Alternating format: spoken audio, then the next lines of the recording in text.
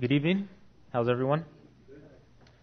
As you can see, I'm not Pastor Zeke. I wasn't blessed with that much good looks, but we'll be all right. We'll get through this. I guess to introduce myself, for those of you who don't know me, my name is Jacob Garcia. Usually you probably don't see me here Thursday nights because I'm in the back with all our youth over there. Usually they have a good time, so I like being over there with them. But me and my wife Sarah, we serve the youth, the junior high and high school ministry. So we're usually there Thursdays and Sundays. So that's usually why you don't maybe see me up here so much or around here. But yeah, we've been coming here for almost 2 years now. We're still fairly new, but you guys have totally brought us in as one of your own because you guys are awesome. You guys have awesome love for each other, and that's just something that we just fell in love with when we came here. Just the closeness that you guys have with one another, and that's just the church. The church is an awesome thing. Well, as you know, we're going to be in Ephesians today. We're going to be finishing up chapter 3. We've been going through our summer series in Ephesians, being in Christ, and all the teachers so far have been awesome. So I've been told, do good and don't mess up. So that's the encouragement I've been getting. So so hopefully we'll be all right. So if you guys have your Bibles, if you can turn to Ephesians chapter 3. I'm going to be reading or going over verses 13 through the end of the chapter, so up to verse 21. But we'll start at the beginning so we can kind of get a refresher of last week, and then we'll go from there. All right. So Ephesians chapter 3, verse 1 says, "For this reason I, Paul, the prisoner of Christ Jesus, for the sake of you Gentiles, if indeed you have heard of the stewardship of God's grace, which was given to me for you, that by revelation there was made known to me the mystery as I wrote before in brief. By referring to this, when you read, you can understand my insight into the mystery of Christ, which in other generations was not made known to the sons of men, as it has now been revealed to his holy apostles and prophets in the Spirit, to be specific, that the Gentiles are fellow heirs and fellow members of the body, and fellow partakers of the promise in Christ Jesus through the gospel, of which I was made a minister according to the gift of God's grace which was given to me according to the working of his power. To me, the very least of the saints, this grace was given to preach to the Gentiles the unfathomable riches of Christ, and to bring to light what is the administration of the mystery which for ages has been hidden in God who created all things, so that the manifold wisdom of God might now be made known through the church to the rulers and the authorities in the heavenly places. This was accordance with the eternal purpose which he carried out in Christ Jesus our Lord, in whom we have boldness and confidence and confident access through faith in him. Therefore, I ask you not to lose heart at my tribulations on your behalf, for they are your glory. For this reason I bow my knees before the Father, from whom every family in heaven and on earth derives its name, that he would grant to you, according to the riches of his glory, to be strengthened with power through his Spirit in the inner man, so that Christ may dwell in your hearts through faith, and that you, being rooted and grounded in love, may be able to comprehend with all the saints what is the breadth and length and height and depth, and to know the love of Christ which surpasses knowledge, that you may be filled up with all the fullness of God.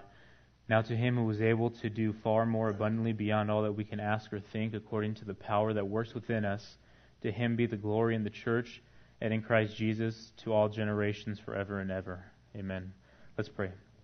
Heavenly Father, Lord, we thank you so much, God, just for, Lord, just the privilege of being called your people, God.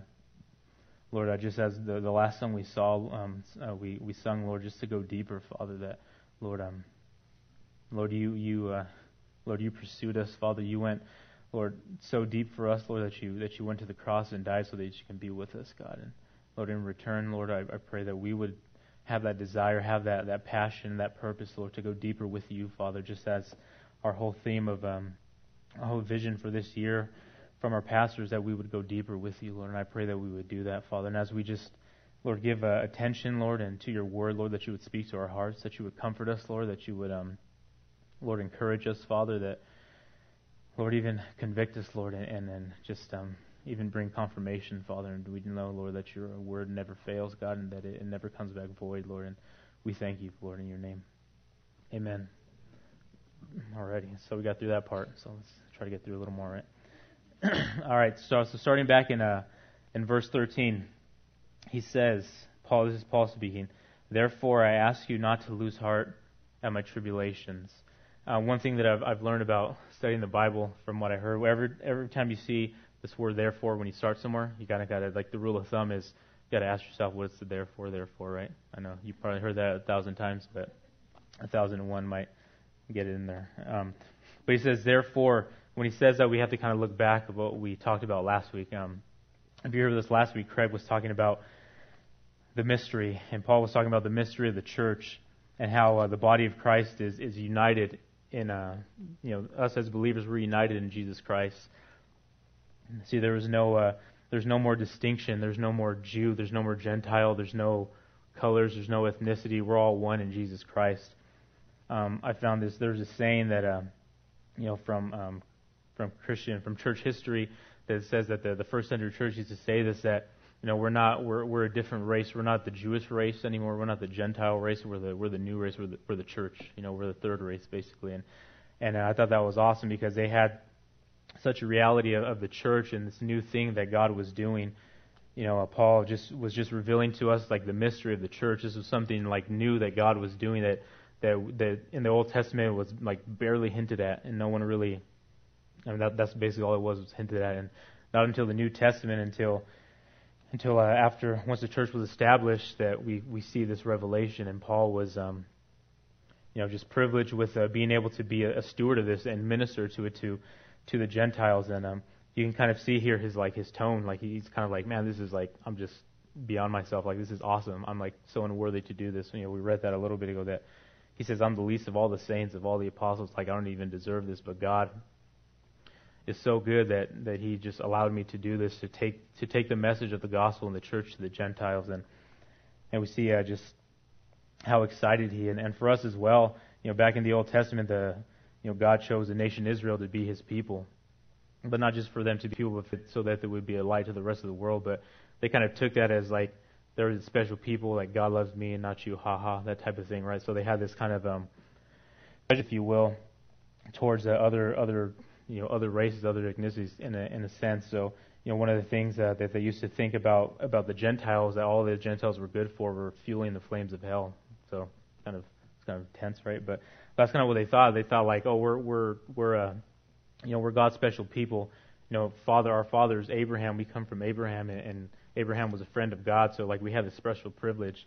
But then Paul throws this bombshell, right, and just, like, totally messes up their whole theology, their whole thinking. Is like, no, the Gentiles, you're one with them, right? And just as not only are you one with them, but the inheritance that you have through Abraham, that's theirs as well. Like, if there was like a Orthodox Jew in that time, he probably fainted in the background. You probably heard a thud. He was like freaking out at this point, right? That's what's going on. There's a verse in Paul he goes in a little more with this in Galatians 3. You guys don't have to turn that. I'll read it. Verses 27 through 29. It says, "For all of you who were baptized into Christ have clothed yourself with Christ. There is neither Jew nor Greek. There is neither slave nor free man. There is neither male nor female, for you are all one in Christ Jesus. And if you belong to Christ, then you are Abraham's descendants, heirs according to promise." That's awesome, right? You guys that's just in that alone, like, all the promises that God had for us, we have that as well. Like, we're grafted into that family tree of God, and that's and Paul's just like, he's just kind of like, wow, God is just, I'm just in awe of God. He's just, like, blowing me away. So we go on, this first point, he says, "Therefore I ask you not to lose heart at my tribulations on your behalf, for they are your glory." We have to remember where Paul's at this time. He's in jail, right? And I don't know if you ever heard of a commentator named Warren Wiersbe. I really like him. I read his stuff when, like, I'm trying to study, and if I'm, like, maybe having trouble with something. But one thing he always says, and I really like it, he says that your outcome, how's it go? Your outcome determines your your outlook determines your outcome. Excuse me. The way your attitude towards things. See, we see here Paul's in prison, right? And he says, "Don't lose heart at my tribulations; they're on your behalf, for they're for your glory," right? I thought that was awesome and encouraging, because sometimes, like when we're going through hard times, right, or if something's going wrong, or whatever it may be, if we're dealing with stuff, or bills are piling up and it seems like we don't have enough money, or whatever it may be, we're having just relationship issues with whoever it may be. Sometimes we can be like, man, God, this is we have this bitter attitude, or this bad attitude. Or I'll give you something simple. We wake up for work, we're like, all right, like I'm up, I feel good. God is awesome, and then you either trip over something, or your kid, your child left a toy Army Man. Those Legos are the worst to step on. I know, right? And they like those little things, and just like it's kind of like a snowball effect. It just keeps on, and then you're just like at the end of the morning, you're like, I'm ready. Like, Lord, let's do this. And then all of a sudden it's like, I want to go back to bed. I don't even want to do anything, right? And we can have this attitude, but he says, like I said, I like that saying, your outlook determines your outcome. See, Paul was in prison, but we know for him being in prison now, what he produced for us was this book we're reading, Ephesians. He wrote Colossians and Philippians, and as well as Philemon. Paul was like, hey, this is all good. The church of Ephesus is probably like, Paul, what's going on? This is such a bummer, you're in prison. It's like, no, it's all good. Like, I'm chained to these guards, and every new shift I get a new guard, so I'm just like, bring it. I'm going to preach the gospel, so you're going to have to hear it because you're chained to me. Too bad, And Paul's outlook was just like, hey, I'm here because this is where the Lord has me, so I'm all good. If this is where He has me, then I'm going to do what I need to do, and that's just an awesome attitude to have. And for me, that was just convicting, because I can have a bad attitude sometimes, and just for just really dumb, insignificant things, right? But Paul's in prison, but he's still glorifying God. He's still doing the work of God, and I think of we know the example of Joseph. He was treated unfair. He was sold into slavery by his brothers. He was after that he was raised up to Potiphar's house, but then Potiphar's wife, we all know that story. It's not a fun story. He goes to prison and all these bad things, but God had a plan for his life. God was working in his life, and I love this story because at the end, when after everything that was going on with him, he was raised to the second in Egypt, just next to the Pharaoh, and he had all this power, and he was able, because of that, to preserve a people. Right? His family came over from the land of Canaan, where there was famine, where everything wasn't good over there, and they came where they had food, they had everything to survive and to flourish there. But at the end of Genesis chapter 50, we read about Joseph and Jacob, his father Israel. He just died. So his brother's like, oh man, now he's going to get back at us. Now there's nothing holding him back. And then they come to him and they're like, hey, we're sorry. We messed up. But it says here in Genesis 50, and I just want to read a little bit. It says, when Joseph's brothers saw that their father was dead, they said to him, what if Joseph bears a grudge against us and pays us back in full for all our wrong, which he did to him? And then, Joseph says, they send a letter saying, hey, we messed up, we're your servants. But Joseph says, behold, or just says, do not be afraid, for am I in God's place? As for you, you meant this evil against me, but God meant it for good, in order to bring about this present result, to preserve many peoples alive. So therefore, do not be afraid. I will provide for you and your little ones. And so he comforted them and spoke kindly to them. And we see that just the outlook, right? And we know that verse in Romans 8:28, and we know all things work together for good for those who love God and for those who are called according to His purpose. Right? If that was our attitude when bad things happen, so Lord, I don't know why I stepped on this Lego, why you had me step on this Lego, it hurt really bad. But if whatever you want to do, I'm yours. If we have that outlook, then we're going to do awesome things for the Lord. So we see that's just his outlook, and then we go into he ends this chapter 3 with this awesome prayer. And this prayer, while I was reading it, it kind of excited me, because basically Paul was encouraging the church. He was praying to God that basically the church of Ephesus, they would go deeper with God, knowing the mystery of the church and how they have this inheritance now, how they're one with Jesus Christ, how the body of how the church is the bride of Christ, and how God wants to use it in a mighty way to share His love and to tell about Jesus Christ, to spread the gospel. But Paul has this awesome prayer that they would go deeper, with God, that they wouldn't just settle for where they're at, that they would, now that they know this awesome experience, that they're like, man, God is so awesome. He's like, yeah, but keep going. Don't stop here. Just let's go deeper with Jesus Christ. And I love that, because that's our vision. That's the vision our pastor has for us, that we would go deeper. And that's just my desire as well, just in my personal life. And as I was going through this, this is totally for me. That's that's how God works sometimes when, especially when you're teaching, you're like, I know everyone's telling you, are you ready? And I was like, nope. And I was like, are you? And Pastor Z called me yesterday. He's like, hey, I just want to call, make sure you're ready for Thursday. And I was like, what's going on Thursday? He's like, I cut it out. You know what's going on, right? But he's like, but he's like, are you ready? And I was like, no, I'm not ready, but we're gonna do this anyway. But God is just awesome that way. And so we see this prayer here. There's four parts of this prayer that I see. The four things that he asks, that he prays for to God. The first thing he prays for in verse 15, in 16, is that we would be strengthened. And then verse 17, that we would have depth. Verse 18, that we would comprehend God's love. And verse 19, that we would be filled to the fullness of God. So that's the way, if you want to, we can kind of break that down. But starting in verse 14, he says, so for this reason I bow my knee before the Father, from whom every family in heaven and on earth derives its name.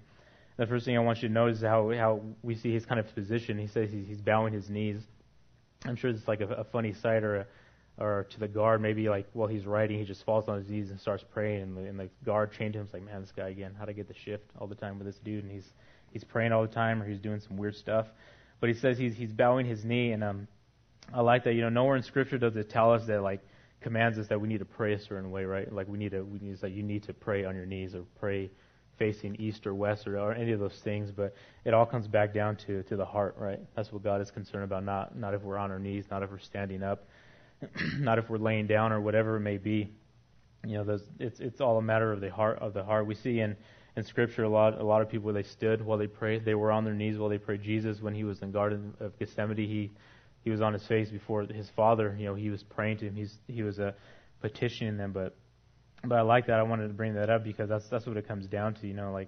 It's not a matter of how we're kneeling, how our body is positioned, but it's where our heart's positioned in Jesus Christ. I love what Jesus said to the woman in the well in John 4:23 and 24. He says, but the time is coming, indeed, it's here now, when the true worshipers of God will worship the Father in spirit and in truth. The Father is looking for those who will worship him that way. For God is spirit, so those who must worship him must worship in spirit and in truth. It's not a physical outward thing, but it's inwardly. We can have these awesome, fancy, elaborate prayers, but if it's not coming from the heart, then it doesn't go past the ceiling, right? It is all a matter of the heart. God isn't concerned about our quantity or how good it's all about the quality. So if we're really just sincere in our prayers, those are the prayers he hears. Those are the prayers he's pleased with, right? And that was just a little side note, but as I was reading that, I thought about that. And it goes on in verse 15, from whom every family in heaven and on earth derives its name, that you, this is the first point, that he would grant to you according to the riches of his glory to be strengthened with power through his Spirit in the inner man. So the first thing we see, to go deeper, is that Paul tells them that they would be strengthened, but not outwardly, not physically, right? Not that maybe we're sick and we need to be healed. He's talking inwardly, spiritually, right? That's what he was. That's a specific thing. He's not talking about our physical outwardly, because I can do that a lot of times. When I wake up for work in the morning, I'm tired. I'm like, Lord, just help me to wake up, help me to be energized, and those things are good. But sometimes my prayer is like, Lord, what do you want? How do you want to use strengthen me inwardly? Help me to meditate on your word during work instead of complaining about that it's hot and I'm unloading trailers all day. Sometimes I can do that more often than I should. But anyway, but he says that we will be strengthened in the inner man. I love what he says back in the beginning of verse 16, that he would grant to you according to the riches of his glory. See, God is a God of unlimited resources, unlimited wealth spiritually, right? He wants to give to you guys freely. If we ask him, he's going to give it to us. That's the God we serve. He wants us to come to him with these prayers, like, Lord, strengthen me spiritually. I want to be used by you. And he's like, yes, here you go. Sometimes we think like God, we have this fear that we should ask God for something. Like if we need boldness, or maybe we want to tell somebody about Jesus, or share with a coworker, whoever it may be, and we're like, I'm really intimidated to do that. And those things are okay. If we ask God, Lord, I want boldness, I'm really intimidated. God's like, why are you scared in the first place? You shouldn't have no fear, and lecture you. And that's, if you're sincere, if you're like, hey, Lord, I need this. This is what I want to be more bold, but I don't have that. can you give me that? And he's like, yes, I'll give those things to you. But he says, according to the riches of his glory. There was this little kind of analogy to that. If I was like a billionaire and I was going to donate something to charity, if I were to donate $10 or something, that's out of my riches, right? That's not according to my riches. If you're to see me, if you see a billionaire walking and he'd donate like $10, you'd be like, what a cheapo. He has $10 not going to break him. He can give a little more, right? Or something like that. See, according and out of our riches are two different things. Out of our riches is just a little part, $10, but according to your riches is more in proportion. It's more like, here's $1 million. It's like, I know it's a little more steep, but it's nothing that's still going to break him. I don't have $1 million to give, but that's what he's saying. That's kind of what he's getting at when he says, according to the riches of his glory. See, God is going to give you, if you ask for him to be strengthened in him, he's going to give that to you, and he's not just going to give you just a little teeny bit, a little drop, but he's just gonna pour it on you. He's like, all right, get ready. This is what you wanted. Here it comes. There's a waterfall right now, right? That's what he's saying here. That's what God wants to do. And he says, be strengthened with the power through his Holy Spirit in the inner man.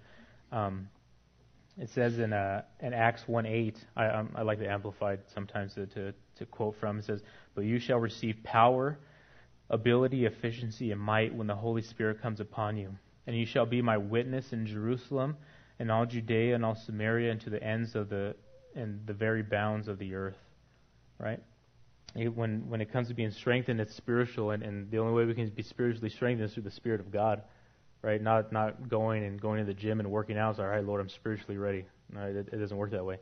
It's through God's Spirit, and how we get strengthened, how we get stronger in that is by yielding to God. But how do we do that? How do we strengthen our spirits? How do we get more of the Lord and be more spiritually strong? Well, just the same way, like physically, our bodies, we need to eat so we can have nourishment, right? We need to exercise so we can be kind of more, have energy and our bodies will be healthy. We need rest. We need to drink fluids and all these things. And Paul's alluding here, just as like physically we need these things, the same as spiritually. We need to exercise our spirit. We need to feed on the Word of God spiritually. We need to be fed. For the most part, if we're hungry, we eat. We don't deny ourselves. I know I don't, right? I'm not. That's why I don't believe in diets or anything like that. But that's for another time, though, right? It's probably like a couple weeks ago. My wife, she made bacon gravy. It's amazing, right? It's right. But and I forgot what I think. I'm pretty sure I was online. And I was going to pay the mortgage, and she's like, I made breakfast. I love breakfast. I'm a breakfast guy, right? And I was about to pay the mortgage. She's like, I made bacon gravy. I was like, bacon gravy? I was like, sorry, mortgage. You're gonna have to wait for a second. I'm going to eat right now, right? Right, that's just. We don't deny ourselves. I see the guys that said bacon. Bacon? There's bacon? Bacon. Sorry, we're getting off track here. Sorry, guys. But right, but we don't deny ourselves those things if it's hot, right? Obviously it's summer. When we're thirsty, we drink water or whatever, Gatorade or whatever it may be. But we don't deny ourselves, and even more so, we shouldn't be denying ourselves the Word of God. In Matthew 4:4, when Jesus was being tempted, you guys know the story. It says after he fasted for 40 days, and then after that he became hungry. That's kind of you have to kind of get to the Greek and to know it. It's not just like he was hungry, his stomach started growling a little. Oh man, feel like a snack. It says it literally means he was starving. 40 days. I've never went along without eating. I don't even know if I could. But it says for he was hungry. He was starving. He was and then all of a sudden the devil comes and tempts him. He says, hey, if you're the Son of God, you see these stones, make them into sourdough bread, right? Anyone? No. All right. Right, he tells him that, and he's like, that's just man, that's just wicked, right? It's he's starving, he's like, hey, do this, and he's like, no, and he says here, but he replied, it is written, man shall not live and be upheld and sustained by bread alone, but by every word that comes forth from the mouth of God. It's awesome, right? That's what he's saying here. That's what Jesus is saying. It's not just the physical things. As Christians, as believers, we need to be sustained with the Word of God. Right, we need to read it. We not just to read it and say, okay, I can check that off my Christian good deed list. I read my Bible today. I'm good with God. To know that we desire to learn more about God because we have a relationship with Him. This is how He speaks to us through His Word. We should have this like insatiable appetite for the Word of God, right? We shouldn't just be like, okay, I read my proverb and my psalm and I'm good. The rest of the day I got things to do, right? But it should be something we meditate on, something that it should be. Or we should, when we get home, it's like, man, I want to get into God's Word. I want to study. I want to know it because I want to know God more. Not just so I can be like, hey, I know the Bible. I've read the Bible 20 times, the whole thing, or something like that. It's because we want to know the God who we serve, because we want to get in this deeper relationship with Him. But as well as not just eating, right, that sustains us, but also exercise. And it says in 1 Timothy 4:7 and 8, but refuse and avoid irreverent legends, profane and impure and godless fictions, mere grandmother's tales, and silly myths, and express your disapproval of them. Train yourself towards godliness, keeping yourself spiritually fit. For physical training is of some value, useful for a little, but godliness, spiritual training, is useful and of value in everything and in every way, for it holds promise of the present life and also for the life to come. This is Paul speaking to Timothy. He's like, don't just go to the gym and work out all the time. I mean, that's cool. That's all right. Like, we need to keep our bodies fit and so we can have energy, right? But he's saying, but spiritually, be trained, spiritually work out, basically. But how do we do those things? What do we do? What is he talking about? And we have all these practical things. One thing is prayer, right? That's one way. If we have, how is our prayer life? We have. I took all these bulletins out here, like all this stuff from the resource wall, because we have a lot of things right here. And I was thinking about that in like prayer, maybe like we're lacking or saying, like, man, I want to pray more. Well, we have opportunities. The first Monday of every month at Jeff and Bonnie Muses, we have prayer for the persecuted church. What an awesome way. And maybe like, well, I don't fellowship a lot. That's another way you exercise your spirit, is by fellowshipping with other Christians. You can like kill two birds with one stone there. You get to pray and fellowship. Boom, right there, right? But we have these opportunities. We have all these other ministries. If you want to serve, another way is by serving. We have the children's ministry. We have the ushers ministry. We have the youth. We have all these things. We have the food pantry here where we help people out in need. We have home fellowships. We have all these avenues, these outlets for you guys to serve and to spiritually, in a sense, get fit. Right? We have all those things, and they're there. There's a resource wall back there. And there's a bunch of stuff. If you we have a bunch of missionaries out there that you can pray for, that you can purpose in your heart. Say, Lord, I'm going to pray for this missionary out in wherever they are, and just pray for them at least like 10 minutes out of the day. If you need to take baby steps, that's good. As long as you're doing it and you're faithful and dedicated, just the Lord is going to honor those things and grow you.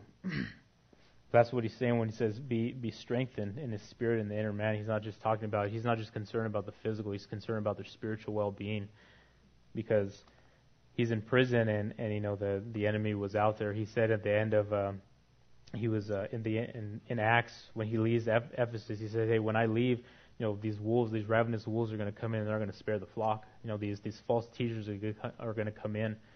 He had a concern for them. He wanted them to be spiritually ready. And so for us as well, that's for us to be encouraged. When we want to go deeper, first we need to be strengthened to go deeper.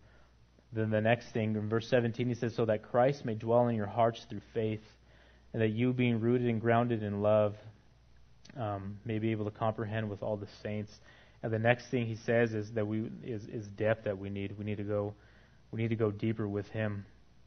All right, he says that Christ may dwell in your heart. Well, as Christians already, right? When we accepted Christ in our lives, He came in. He's already there. But what he's referring to here, that word in the Greek, dwell, it basically means like that He would make. Basically means the idea is to settle down and to feel at home. That's the question, isn't it? Like, does Christ is in your heart, but does he feel at home there?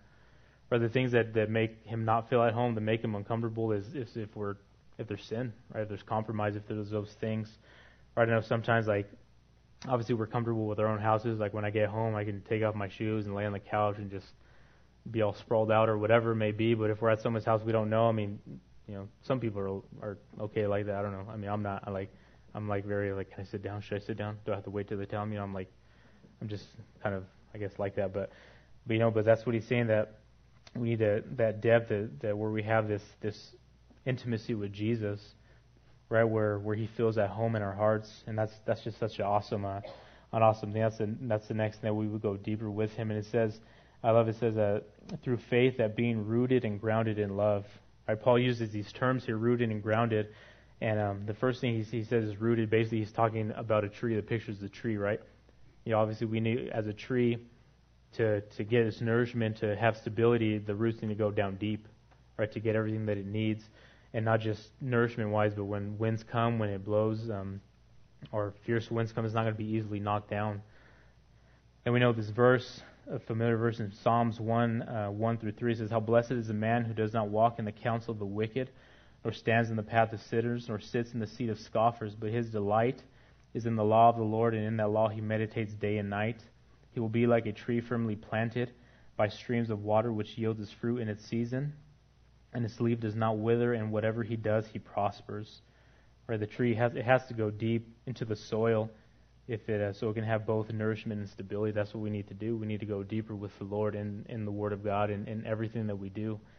If we have that, then everything we do in the Lord, He's gonna give us those victories in Him. But it takes us, right? That as it says in James, it says that faith without works is dead. It takes our part too. Right? God's just going to be like, we're not like puppets where God is just like, okay, I want you to go over here. I'm going to guide you. No, it takes us as well to actually do, right? To by faith and go out there. All right, Lord, I want to be used. Where do you need me to go? I'm going to go. I'm going to do it. I'm going to go out there. Also, this other verse I saw was actually really cool. In Jeremiah 17:5-8, it's basically the same verse, but just a little different. It says, "Thus says the Lord, cursed is the man who trusts in mankind and makes flesh his strength, and whose heart turns away from the Lord. For he will be like a bush in the desert and will not see when prosperity comes, but will live in a stony waste in the wilderness, a land of salt without inhabitant. Blessed is the man who trusts in the Lord and whose trust is in the Lord. For he will be like a tree planted by the water that extends its roots by the stream. It will not fear when the heat comes, but its leaves will be green, and it will not be anxious in the year of drought, nor cease to yield fruit." See, I love that because when we...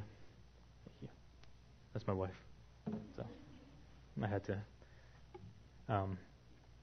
right, but we see here is that, when we're rooted in Jesus Christ, when hard times come, he says here, he won't be anxious in the year of drought or anything. When hard times come in our lives, we're not going to be easily shaken, right? Because we know that we're rooted in Jesus Christ, that we know, okay, I know this is like a really bad situation, but I know God is in control because we're that rooted in Him. Our roots go that deep in Jesus Christ and His love and who He is, that those things aren't gonna shake us that easily. We're not gonna like freak out. I was telling before, like I might panic and just run out the room. So we'll just do worship, But I didn't. I think I'll be all right. But and the next thing he says rooted, but then he says grounded in love. And obviously that's like an architectural term, right? He's talking about foundations, right? And we know this well. We've heard many verses, and the foundation is the most important part of the building. If you don't go deep, you can't go high, right? Makes sense.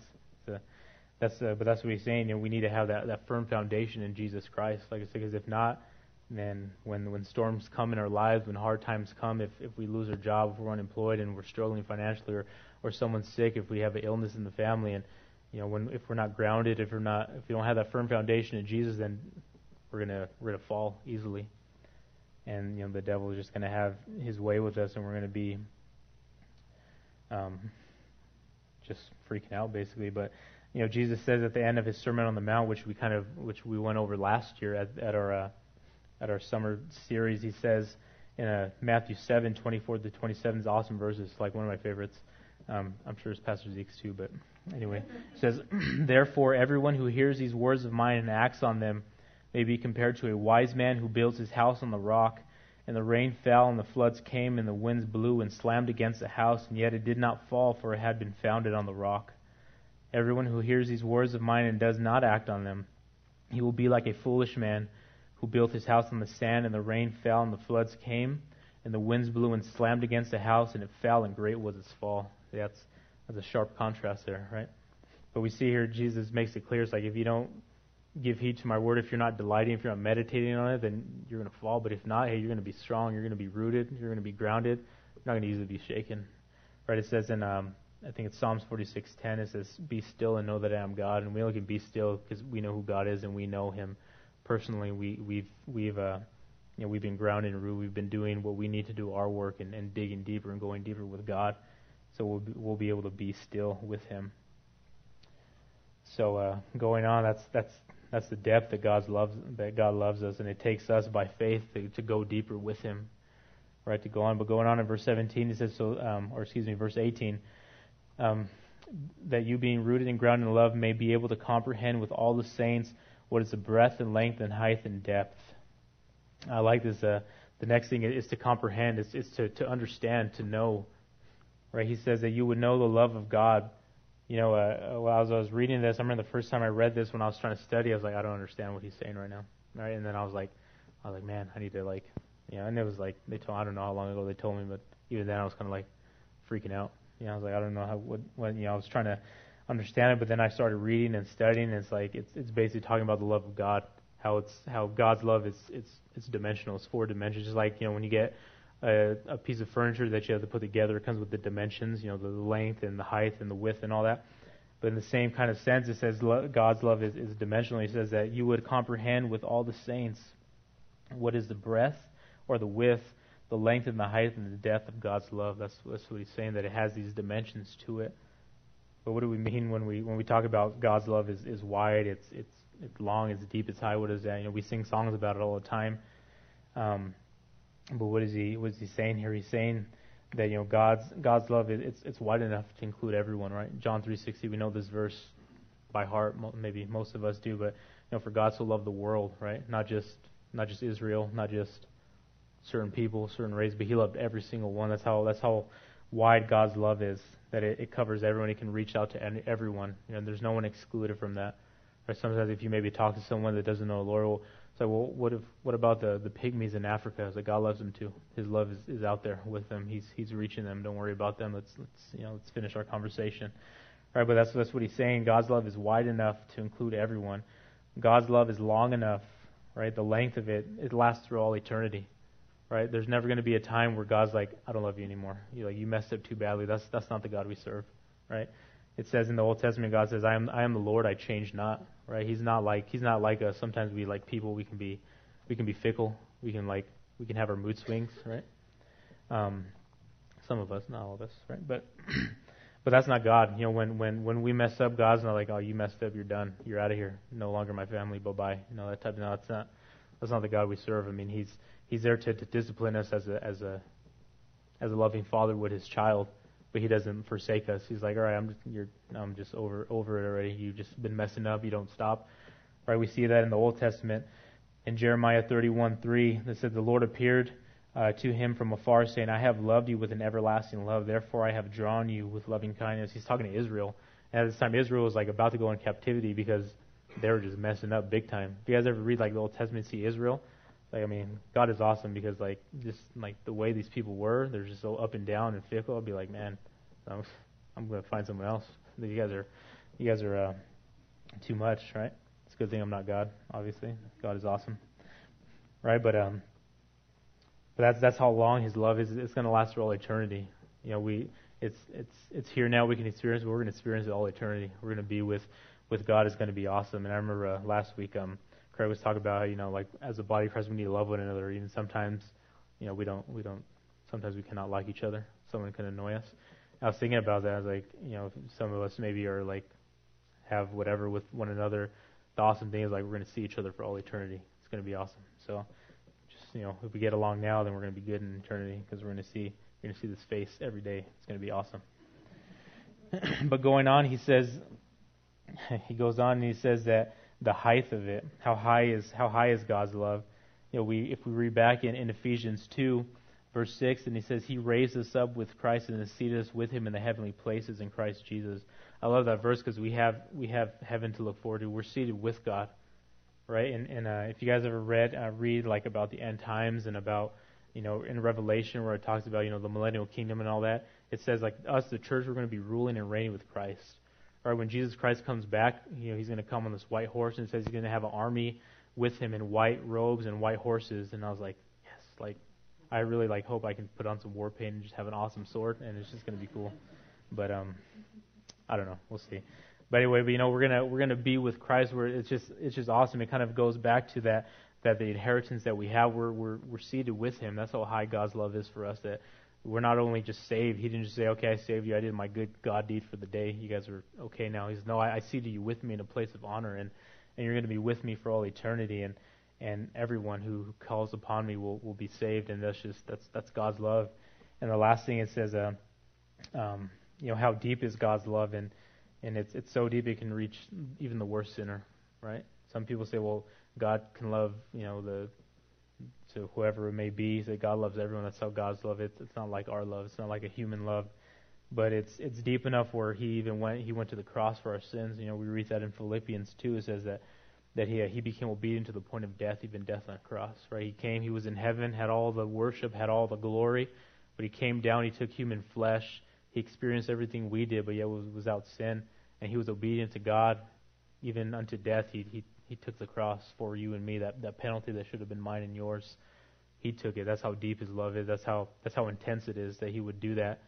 When I talk about the sacrifice that God made, I always allude to the fact I had no problem dying for my wife or a family member, something like that. But for people I don't know, I'll have to think about it really hard, right? I had to be honest. I'm human. I'm not God, which is an awesome thing. But that's God's love. He loves us that much that He would come and He would die. That's how deep it is. That's how intense it is, right? This awesome verse, 1 John 3:1-2 says, "See how great a love the Father has bestowed on us, that we would be called children of God, and such we are. For this reason the world does not know us, because it did not know Him. Beloved, now we are children of God, and it has not appeared as yet what we will be. We know that when He appears, we will be like Him, because we will see Him just as He is." I love that verse. That's one of my favorite verses, Pastor Zeke's too. But that's oh man, I don't know if you you tell you can hear John's tone. He's we're God's children. We're going to be with Him. When He comes, we're going to be with Him. That's a guarantee. It's not just I'm not sure, but it's a reality. It was a reality to the apostles, to Peter, Paul, John, all of them. It should be a reality to us that we're going to be with Him for eternity. I don't know if any of you, have lost loved ones who know the Lord. I know those are hard times, and we wish we can see them and be with them and hold them. But we know we have a certainty, a guarantee that we're going to see them again in heaven, right? And that's awesome. That should encourage you. And going on, he goes on. The verse 19. And the last thing he said, that we would be full with God. He says, "And to know the love of Christ which surpasses knowledge, that you may be filled up to all the fullness of God." Right? Basically, and I love how he says it says that you would know the love of Christ. Right? We just talked about a little bit ago that we would be able to comprehend God's love for us. But then he says, God's love it surpasses all. It's beyond comprehension. It's kind of like a paradox, right? It's you can't really fully understand it, but you should keep going anyway and grow in it. You're never going to fully understand it this side of eternity, but keep going in God's love. Go deeper with Him, basically. But he says that you would be that you may be filled up to all the fullness of God. I love that. Not just a little bit of God, but all of God. Right? It says in where is it? Romans chapter 8. I have it bookmarked here. Let me turn there really quick. In Romans chapter 8, it talks about just the love of God had towards us. Let me read it because it's an awesome verse, and I don't want to butcher it with my paraphrasing. He says in Romans 8:31, "What then shall we say of these things? If God is for us, who should be against us? He who did not spare His own Son, but delivered Him over for us all, how will He not with Him also freely give us all things?" Right? That's the God we serve. He wants, we can have God's fullness. Obviously we can't fully have it here on earth, but he says, that we would be full with the fullness of God. Christ already dwells in us, but that we would just again go deeper with God, that we would be filled with the knowledge of God, that we would continue and not just be satisfied. Just about going deeper. I always think about when you guys love the ocean. I love going to the ocean, right? But usually when it's cold, I'm not the type just to run in and jump in. Right? I have to go test the waters first, right? Right? Sometimes we can do that as Christians. We're all right, I'm going to test it, and it's a little too cold. The waves are a little too high. I don't want to get my hair messed up, right? But you're at the ocean, so I don't know. I don't understand that, but anyway. right? But we test those waters until we get used to it and go deeper until some people just are content with just having their feet wet at the ocean. I don't understand that either, but it shouldn't be that way as Christians. We should continue to go deeper with Jesus Christ, right? And not just settle for being at a certain place. There should never be a time in our Christian walk that we're like, okay, I'm good with knowing Christ. I'm good with reading my Bible this much. No, not until we see Him face to face and we'll be like, oh, I'm good. I see Him now. We're there, right? Well, we should continue. We should strive. We should desire, pursue, to go deeper with Jesus Christ, to go fuller with Him. And this last verse, or the last couple of verses, in verse 20 and 21, it says, "Now to Him." See, Paul, he ends his prayer, but then he ends with what's called a benediction or a doxology. He just starts praising God and goes into this awesome just worship of God, basically. He says, "Now to Him who was able to do far more abundantly beyond all we can ask or think, according to the power that works within us, to Him be the glory in the church and in Christ Jesus to all generations forever and ever. Amen." I love this. He says here, now to Him, he's talking about God the Father, that now to Him who was able to do far more abundantly beyond all we can think. I love how he says that. He doesn't just say, now Him who was able to do all that we can think. He can do a lot. He says, he doesn't just say he doesn't just say who was able to do far more, or he says far more abundantly, and he says far more abundantly beyond. Right? Your Bible translation say it's exceedingly great. He basically covers everything. God is just just with grace. Grace is just he went above and beyond. That's what God does when He wants to bless you. When you desire to go deeper with God, God isn't going to just give you a little bit. Appetizers, right? I gotta have 3 of them. You can't just have one, right? That's pointless, right? You want the main course, or you want the food. You just want the whole thing, right? And that's what God's going to do. He's not just going to give you okay, here's all you asked for this. I'm just going to give you just a little taste. No, He's no, I'm going to give you the buffet. I'm going to give you everything. I'm going to give you more than you can ask for, or even imagine, or even comprehend. That's what God wants to do. As I was thinking about this, I was thinking you guys know the story about David, right? When he sinned with Bathsheba. That was a sad time. But if you ever read that, when he's kind of confronted with it with Nathan, Nathan gives him the story about this poor man who had a little ewe lamb, and the king had these guests over, and he had all these lambs. He had anything he could choose from, but he takes this ewe lamb and he slaughters it and gives it to his guests. And David's because he's a shepherd, right? For heart, he's who's this guy? He's going to pay big time right now. And then Nathan's you're the guy, man. That's crazy. But he goes in verse 7 of 2 Samuel 12. It says, "Nathan then said to David, you are the man. Thus says the Lord God of Israel, it is I who anointed you king over Israel, and it is I who delivered you from the hand of Saul. I also gave you your master's house, your master's wives into your care, and I gave you the house of Israel and Judah. And if that had been too little, I would have added to you many more things like these." That's the God we serve. He's telling David, why'd you have to go and with Uriah's wife? I gave you all these things. I could have given you even more if that wasn't enough for you. That's the God we serve. And even though this is a rebuke and not a fun story to read sometimes, but we can see just the kind of the little you can get something out of this where you talk to this is the God we serve. If you want to go deeper with Him, He's going to give you more than you can imagine. If you trust in Him, if you give Him your life, He's going to do an awesome. He's going to give you more than imagine. All just what He's done in my life when I gave my life to Him, it just where He's brought me from and where I am now. Just man, it's totally different than than what I would have thought.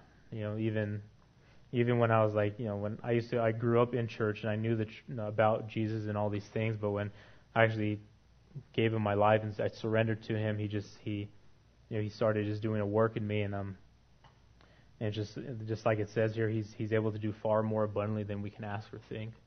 And it says in the end, it says to Him be the glory in the church. I love how He goes back to the church, right? Not just individually, but to the church. That's one of the purposes of the church, that we would glorify God. That we would be like a beacon, a light to this community, obviously, but to everywhere we go. the church, sometimes we get this misconception. I did in the beginning when I started following Jesus Christ, like the church is in the building, like we're the church. If we're outside having studied, then we'd say, oh, the church is outside today, right? It's not the building. The building's a building, right? Like in the first century church, if you were to say, hey, we're at the church now. And he says, why isn't there anyone in the church? And they'd be like, we're the church. This is just a building. This is the meeting place, right? The church is the people. The church is the bride of Christ. The church is going to be what's taken in the rapture, and but that's what we're supposed to be. We're supposed to glorify God in everything that we do, in all aspects, right? Not just not just in in everything, right? In our speech and everything that we do, that we would glorify God, that we would give Him, that we would worship Him. That's what the word worship means. It means to give something that's worth more, that you give Him that worship. And that's what we need to do for God, and and He ends it that way. He says, to Him be the glory in the church and in Christ Jesus to all generations forever and ever. Amen. Amen. It's basically let it be. And it's in agreement, and that's that we end chapter 3 with that. Just to encourage you guys, that's what the Lord just really showed me through, is that we would go deeper, knowing that where we stand in Jesus Christ, knowing what God has done for us, that we would go deeper with Him, that we wouldn't settle, that we would want to know more and more about Jesus Christ. And the more we desire, the more we pursue Him, God is going to honor and reveal Himself more to you. And when He does that, you're going to be strengthened. You're going to be used by Him in mighty ways, and even do things that you thought a million years you wouldn't do. Sharing your faith and going out, maybe coming up here one day leading worship or even teaching, right? Or whatever it may be, God is going to use you if you allow Him. So with that, let's pray, and then we'll be done. Heavenly Father, Lord, we thank You so much, God, that Lord, we serve a God, Lord, of unlimited resources, of unlimited riches, Lord, who, Lord, You desire, Lord, to give us more than we can even ask or think of, Father. That's just the God You are, Lord. You're a loving Father. You're just an amazing God, Father. And I pray that, Lord, we would desire to go deeper, Lord. We wouldn't settle, Father, for just where we're at, Lord, that we would continue to grow in You and continue to know more about You, continue to just study Your Word and know it, not just intellectually, Lord, but intimately, Lord, that we would know the living God who died for our sins, Lord. So be with us now, Lord, as we just have this time of worship, that You would be glorified right now in the church, Lord, by Your people, that we would sing, Lord, unhindered, Lord, with nothing distracting us, God, and Lord, You're just worthy. Thank You in Your name. Amen.